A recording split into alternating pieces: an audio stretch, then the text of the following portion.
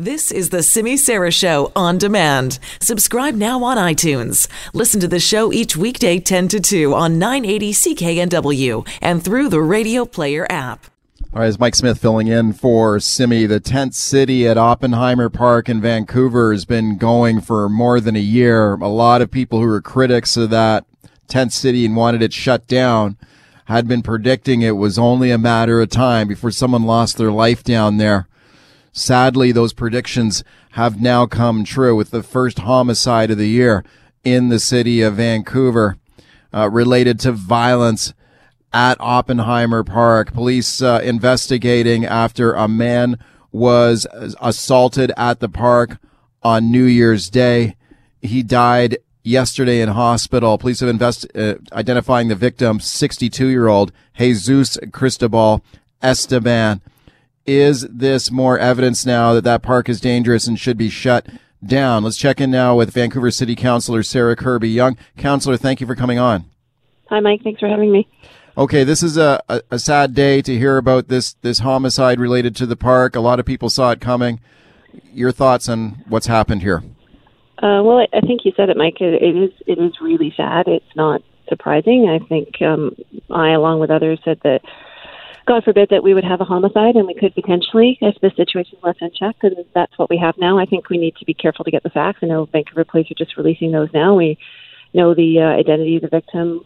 We don't have details yet about if there's sort of any criminality with the individuals involved on both sides. But regardless, I think that this speaks to what the Vancouver Police have been talking about and advising the Vancouver Park Board that they feel the situation in the park is unsafe and they don't sanction the continued encampment in the park. Do you believe the park should be shut down? I do. I think it's time for an city? injunction, and I think it's time. I think there are no human rights that trump or triumph over the loss of life. Period, and that's what we're seeing right now. And so we need to put that first. We need to get people into the housing available. It's not perfect. Not everybody, liked all of the housing that was available, but there was housing offered in August, and letting this situation carry on is just not good for everybody. It's not safe. And I really fear for sort of innocent victims in the park and around in the neighborhood who are increasingly scared, and they should be. Right. There's been a lot of people who have been raising the alarm about the danger of the tent city, including first responders, police, paramedics, and firefighters who've been called out frequently to the tent city in Oppenheimer Park and warning that there was a lot of danger down there, that people were being preyed upon. There's violence, there's weapons, there's a lot of drug dealing going on. And that it was, as you mentioned, like a lot of people were saying, it just seemed to be like a matter of time before we had to cover a story like this of a homicide related to that park. When you have talked to those first responders of the police, what do they tell you is the situation down there in terms of the danger to people? Well, I've talked regularly with senior VPD officials. I've talked regularly with our fire chief, and our fire chief has said he's really concerned that he was really just concerned around sort of unintended harm or, potential injuries or deaths due to things like tents and fires. And so that was one thing that our professional staff have told the Vancouver Park Board repeatedly, as well as council. In terms of the Vancouver Police, we hear that those officers won't go in the park alone at night. They won't go in twos. They're going in larger groups now. And if our first responders that are there to protect people don't feel safe, that's a warning sign. And when you have all your professional staff saying, look, this situation can't continue, we don't sanction it, we don't support it, and we're standing up and saying that, then I think the elected officials need to listen.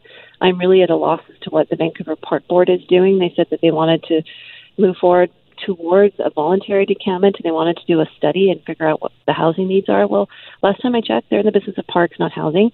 The city already has a housing department. We've worked closely with BC Housing. That work has been done. There's a huge outreach that has happened with the residents in Oppenheimer Park, and it's time to move forward. So if this doesn't get the park board to do it, I don't know what will, but it is absolutely irresponsible, and for them not to take action, they need to do it, and they need to do it right now.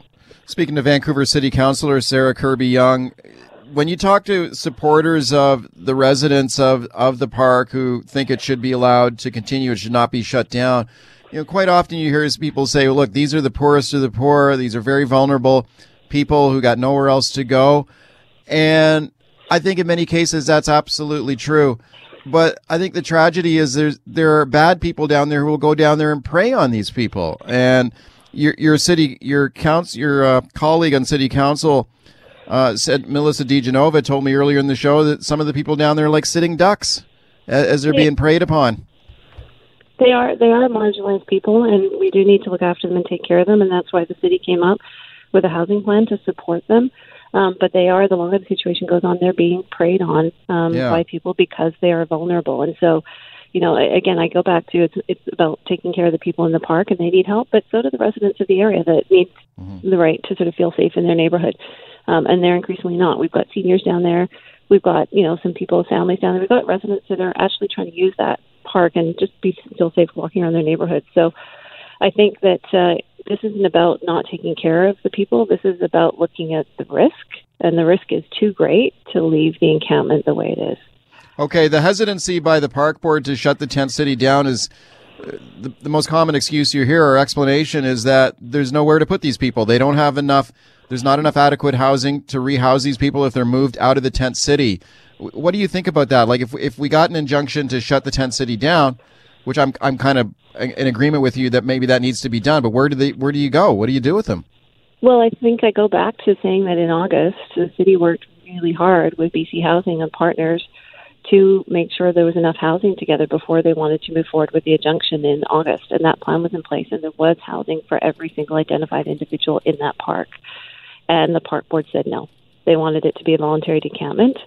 And there's a few people down there that I believe are using this as an opportunity, as an activist opportunity. And I don't think that they have the best interest of those people at heart. So calling a spade, that's the reality. And we can get people into housing. We had a plan to do it. And it's the reason that hasn't happened is just because of the Vancouver Park Board. Okay. The activists that you mentioned, Councillor, that maybe have a different motivation. In your opinion, what is that motivation? Like, why do some people want to see the tent city continue? Well, I think it's an opportunity to bring attention to the very real challenges of homelessness that we have in the city and addiction. But I can reassure you that the city is really well aware of these, and having people continue to be there is not going to make that situation better. So I try to look at its progressive improvement. If we can get people out of the park, especially in the cold weather, it's getting increasingly cold. Like I said earlier, there's risk from fires and personal injury that can happen. At least we're trying to start somewhere and move people along that spectrum. And if we can get a roof above people's heads, that's a start. Oh, okay. The dangers in that park right now in terms of weapons, people trying to heat their tents. There's a fire hazard down there. Who knows if there could be rats or anything else that could be down there, which typically happens in a situation like this. This is a city we've spent over $1 million maintaining this thing down there. Yeah, think about what would you rather have $1 million spent on? Would you rather have it spent on trying to maintain some sanitary conditions in an environment that's not designed for it? And yes, I'm hearing there are rats down there, and yes, things like the washroom vendors have pulled out because their staff no longer felt comfortable and safe servicing them. So it's been deteriorating, and with $1 million, people say, well, that doesn't go very far in housing. It's still a lot of money.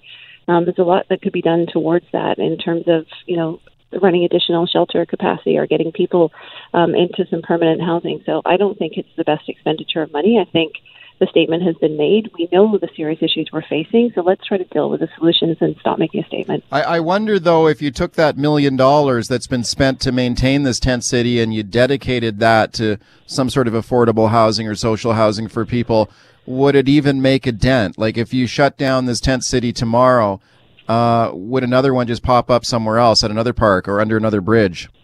Well, we've got huge issues, Mike, and I think we all know that. Nobody's sugarcoating it, but you've got to start somewhere, and I don't think that, blowing $1 million on people living outdoors makes a lot of sense. I just don't.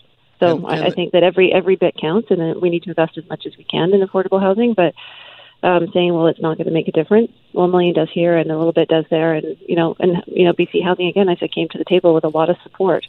So it's something we need to do with partners, and we have that support. And again, I go back to the fact the park board said no. So my ask to them is, and I'm reaching out, is please just say yes. Speaking of City Councillor Sarah Kirby-Yung, my last question to you, Councillor, is there anything City Hall can do on this file, or is this strictly down to the park board? Park board has full jurisdiction over the 230 parks in the city, so it does squarely sit in their court. I think that there's not a lot of tools available legislatively to the city right now. Like, the city can't go and pursue an injunction on its own. That needs to be done by the Vancouver Park Board. So there's not awful lot of tools that we have. And that's, I think, the frustrating part of this situation. Thank you for your time today. Thanks for having me.